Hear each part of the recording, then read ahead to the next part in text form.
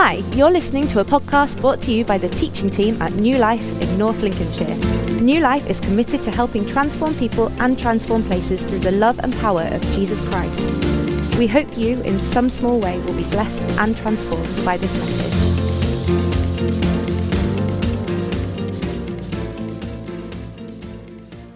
Well, good morning, everybody. This is my excited face, can you tell?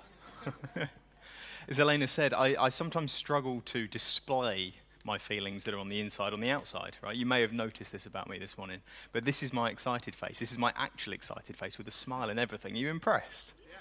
How good was the big weekend last weekend? Just give us a quick wave if you were here, for whether it was the Friday, Saturday or Sunday.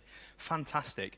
Now, I don't know about you guys, you'll have noticed this, but I'm sure you'll have noticed this, but Chris and Casey, right? I don't know if we could have found two more joyful, enthusiastic or smiley people on the face of planet Earth, right? So I'm very conscious now, as somebody who struggles to wear his emotions outside, that I'm following on from two of the people that seem to best display them outside. So you're going to have to bear with me a little bit this morning. But they just carried with them, didn't they? This sense of enthusiasm, of joy, of just life. And what was amazing for me, and I realised that as a member of the leadership team here, I'm in a bit of a privileged position, but we got to go out with Chris to Pizza Hut on Saturday night, right, which was amazing. But what was so good about that was that he was exactly the same in Pizza Hut as he was up on the platform, right? He was the same smiley, chatty, joyful. It wasn't like this was all a show for you guys, and then he was somebody completely different at Pizza Hut afterwards. It was just who he was. There was this sense of life, of fun, of joy about him. And Casey, you guys will know well, he carries that same sense, that same spirit, doesn't he? There's just something infectious about both of them that you want to just smile when you're around them. And I don't know about you, but I found myself smiling a lot more this week than I perhaps would have done otherwise. Maybe you've noticed the same thing. You see, you may well have heard us say from the platform here at New Life that while we take what we do seriously, we try not to take ourselves seriously. It's something that we try and hold in tension in everything that we do. But one thing that I've noticed in myself, and perhaps you're the same as me, is that I find it difficult to take seriously what I do without becoming serious. Yeah. And I just wonder whether some of what God is trying to stir up within us as a church is just this idea that we can take something seriously without becoming serious. That we could even be that we could be about serious work in a joyful, life-giving way. Could it be that that's something that God is just trying to call out of us as a church at the moment? And so we begin this series. It's called Enjoy. And it's kind of a play on word. I guess you get the comedy of that. I like my words, right? So it's one part enjoyment, and then the other part is kind of in joy. We want to live in this spirit of joy that we've seen displayed so well over the big weekend. Just something about that you go, actually, if we could capture it and bottle it, right, and take it forward with us, I think we would be better and healthier for us. And so as we were kind of discussing this as a team and trying to come up with a way to capture this in a series for us, the book that came to mind is Paul's letter to the church in Philippi. I don't know if you've read it, you may not have, but of all of Paul's letters, it's the one where he is just the most full of joy, where he's the most enthusiastic, where he's the warmest in his writing. You've got other books like Romans where he just goes on and on and on and on and on. And then you've got Galatians where you kind of get, Paul is quite cross in Galatians. You may have picked up on that. It starts with literally, you foolish Galatians. Now there's an opener to a letter, right? But Philippians is different. Philippians is warm. It's joyful from start to finish. And that's not to say that it's not serious, right? There's some amazing things that Paul is working through with the church in Philippi through his letter. And yet in all of the seriousness of that work, there is just this overwhelming tone of joy. And so we're going to work through that together as a church over the next 4 weeks. Elena and Mark are going to help me in weeks 2 and 3, and then I'll be back up here to close it off at the end of the season. But before I kind of go any further, there's just 2 disclaimers that I want to make. Is that all right? So 2 qualifying statements. The first one is this. You might have picked up on this already. I really love Paul. And I particularly love Philippians. I had the privilege of studying Acts 16 and most of Philippians for about 2.5 years, right? So if I get excited this morning, if I start seeming like there's more that I want to say, trust me, there is. But I will do my utmost and my best to keep to time this morning. Is that all right? So that's the first disclaimer. I love Paul. I love his writings. I love what he's about. There's something about him as a writer in the New Testament that just excites me, that I get something of what he's trying to carry and what he's trying to do. The second one is this, and you may associate more with this one than the first one. It's okay to find Paul difficult. All right? It's okay to struggle with him as an author. I mean, goodness, right? So Peter, one of the 12 disciples, spent 3 years with Jesus, of all of that kingdom of God stuff rubbing off on Peter every day for 3 years. And even Peter found Paul difficult to understand. So I think we can let ourselves off the hook a little bit. Is that all right? And so it's my job this morning as a communicator, as a preacher, to try and help you with some of those frustrations. It's Elena and Mark's job over weeks 2 and 3 to help us understand this author who is traditionally seen as quite difficult to interpret, difficult to understand. And so we will do our best to keep it as simple as possible. Is that all right? So that's disclaimer 1, I love Paul. Disclaimer 2, it's okay to find him difficult. As somebody who loves him as an author, as a person, I still find him difficult, right? So if I'm allowed to, if Peter is allowed to, you're allowed to as well. Is that all right? And so we begin. Acts chapter 16 says this in verse 13. On the Sabbath, we went outside the city. There's Paul, Luke, and a man named Silas.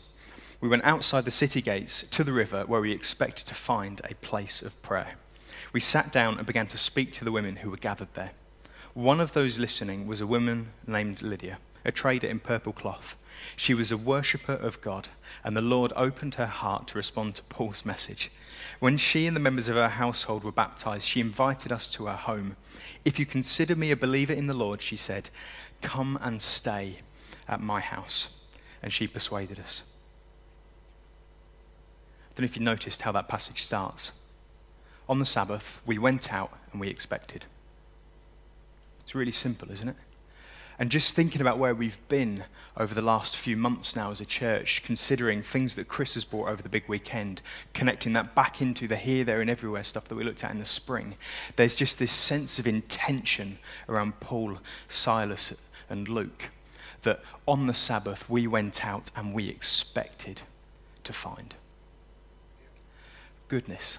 If there's something in those first sentences of this moment in Philippi happening that we could capture, if there's something that I could replicate in each and every one of you as a member of the leadership team at the church, it would be that.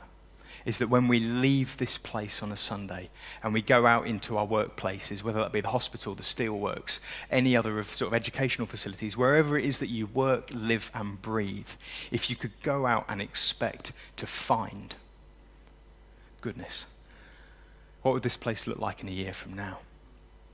And so they went out on the Sabbath and they expected to find a place of prayer. Now, a place of prayer is a bit of a strange translation, and I'm not going to get into the linguistics of it, but actually the literal translation is this. It's a place where people gathered to pray. So when we say a place of prayer, we imagine like a temple or an official building or somewhere that had like a meeting that people went to pray, right? Except what we've just read is they went outside of the city gates to a river where they expected to find a place that people prayed. And it's different. This isn't a gathered place. This isn't a place where people come to pray. This is a place where people were going to, where they went as part of their everyday. And while they were there, it was expected of them that they would pray. The difference is huge, isn't it? It's not just this place where people came to and we engaged in a service or in a prayer meeting and then we went back to our world. This was a place where people went, probably to do their washing. It's the first century equivalent of a laundrette, right? I don't know if we still have those in Scunthorpe. It's the equivalent of my dining room, right? Just with a place where we do our washing, right? Except we don't make it a communal thing. I don't invite you around to do your washing in my house. That would be weird. But it's that kind of thing where, hey, we're going to do our washing on Saturday down at the river. Why don't you come with us? While we're there, hey, do you know what? There's some stuff that God wants to do here. Let's pray. And it's that kind of meeting. And it strikes me as significant that when Paul, Luke, and Silas turn up in Philippi, having never been there before as far as we know, there was a place that was known for prayer outside of the city. They'd never met these people before. And yet there's something about the way that they conducted themselves, even while they were doing their washing, that meant that when Paul turned up and was looking for people who followed the same God that he served, that he wanted to tell about Jesus, he knew where to find them. I wonder in your workplaces, if a colleague needed prayer, would they know where to find you? Would they expect to come to you and be able to find a place of prayer? And so this is it, really. This is the beginning of the church in Philippi. It's one message to one person. And from that, a church was born. Isn't that an incredible thought?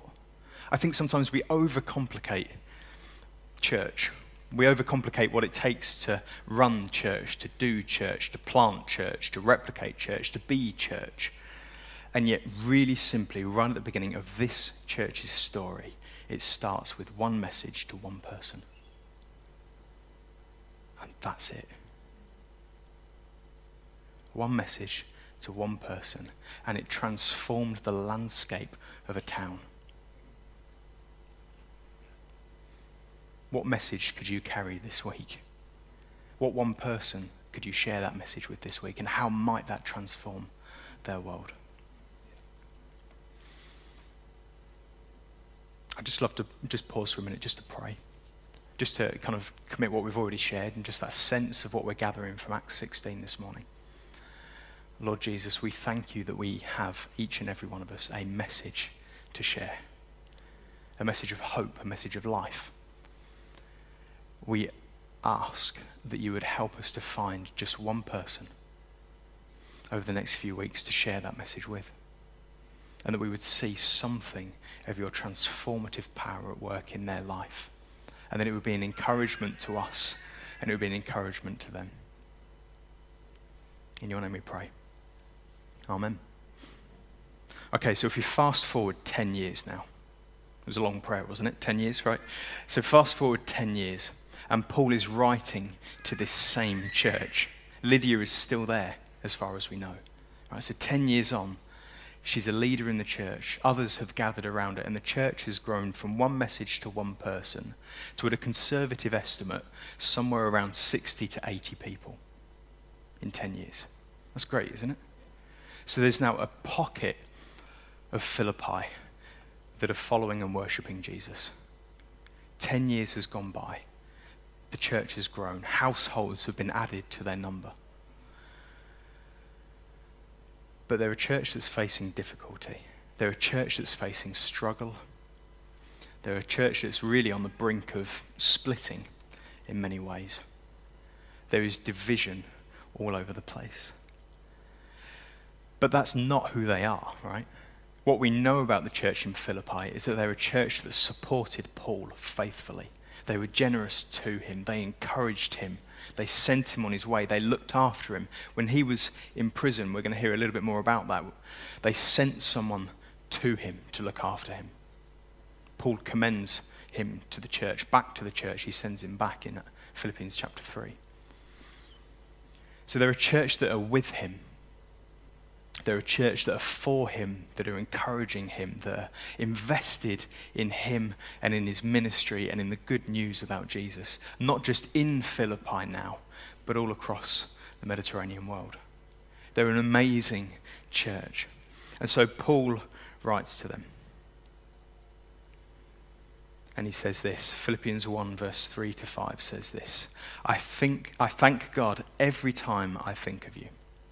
Are there Christians in your life that every time you think of them, you go, oh, thank you, God, for them? I thank my God every time I think of you. I always pray with joy whenever I pray for you all, because of your partnership in the good news about Jesus from the first day until now. And of this, I am convinced. that the one who began a good work in you will bring it to completion by the day of King Jesus.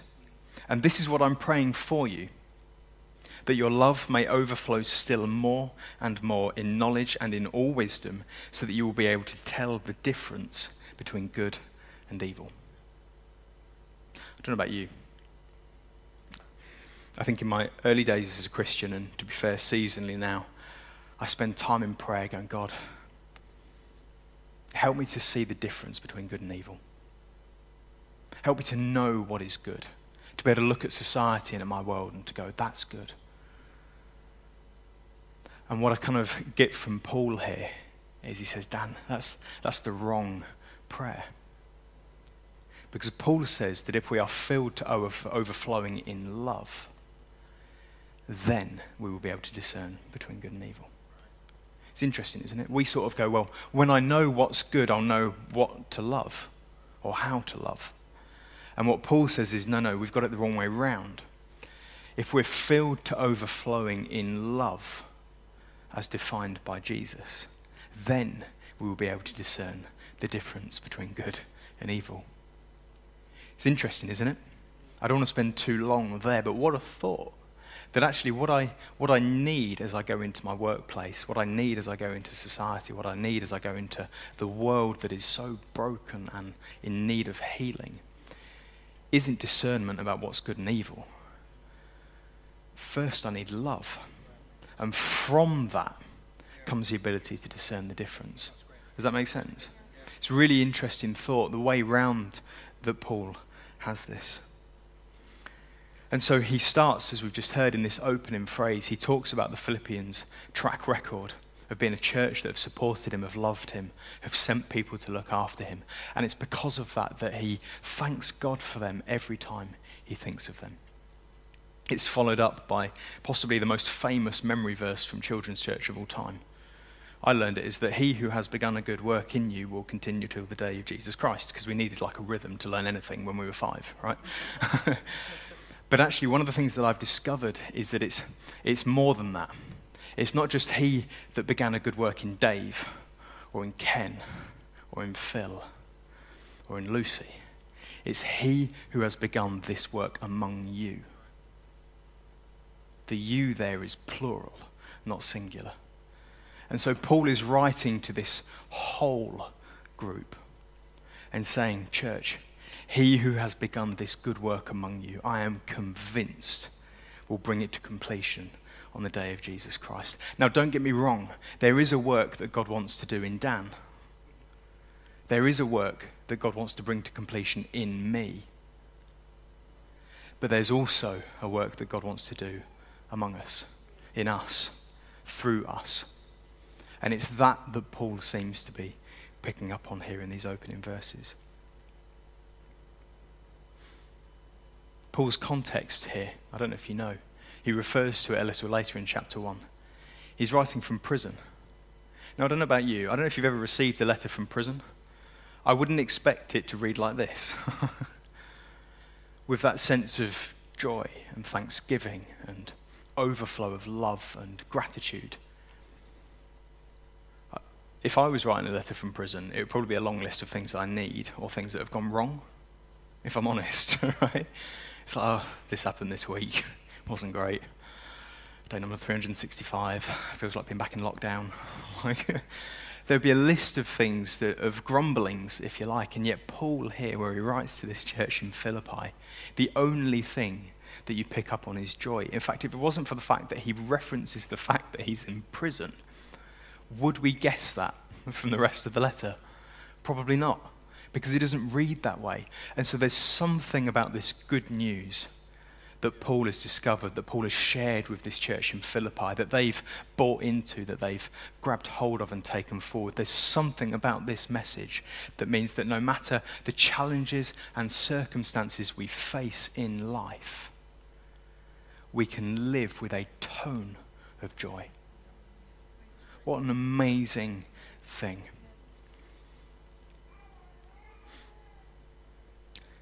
And I'm just conscious that as I say this, that there's something about this good news, this gospel, that means that Paul can live with a tone of joy, even in the most difficult of circumstances. And I'm aware of that. And I'm aware of there being a whole host of things that we could talk about of what that looks like or what that means for us in our communities. But my hope is that in setting it up this morning, that Elena and Mark are going to speak into that more next week and the week after, and then I'll be back up here to just add some final thoughts for week 4. But before we go any further, I just wanted to try and work through something just with the time that we've got left. What is the good news? What is it? I imagine that if we took 10 of you up here right now and said, right, give us a definition, 1 sentence. It's got to be tweetable, 140 characters or whatever it is now. Go. I imagine we'd have at least 11 different answers. Right? Because it's so big. Mark, one of the authors of one of the Gospels in the New Testament, literally starts his Gospel. This is the beginning of the good news, the Gospel, about Jesus Christ, the Son of God, and then goes on for 16 chapters. Right? So not even Mark could bring it down into a sentence, and he's an amazing author. And so this is something that I struggle with. This is something that I come back to most years and go, what is it?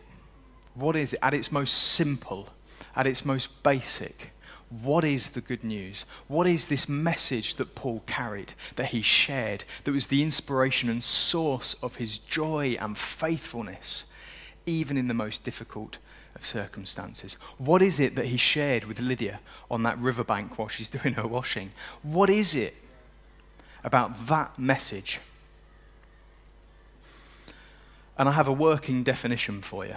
The reason it's a working definition is because it's changed over the last decade, and chances are it will change over the next decade. Because I'm committed to trying to figure out more and more what this message is, what it means for us today. Do you want to hear it? It may not be the definition you're expecting. Might be.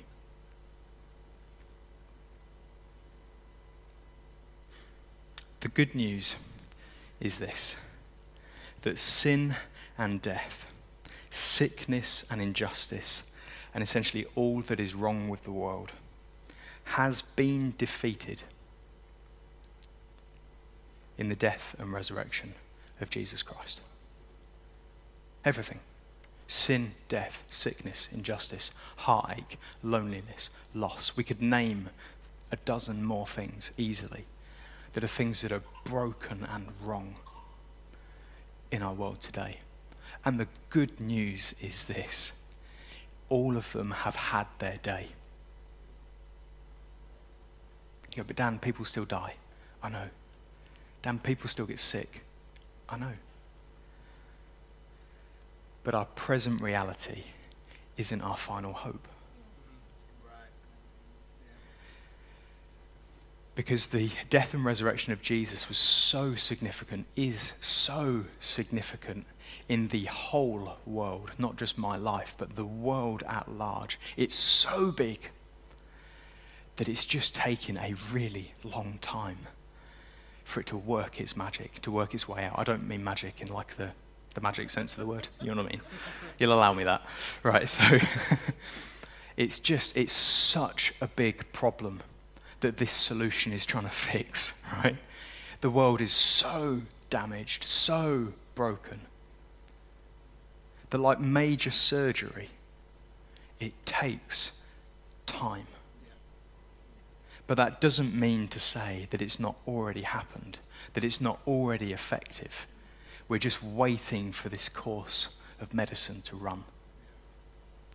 And in time, all things made new.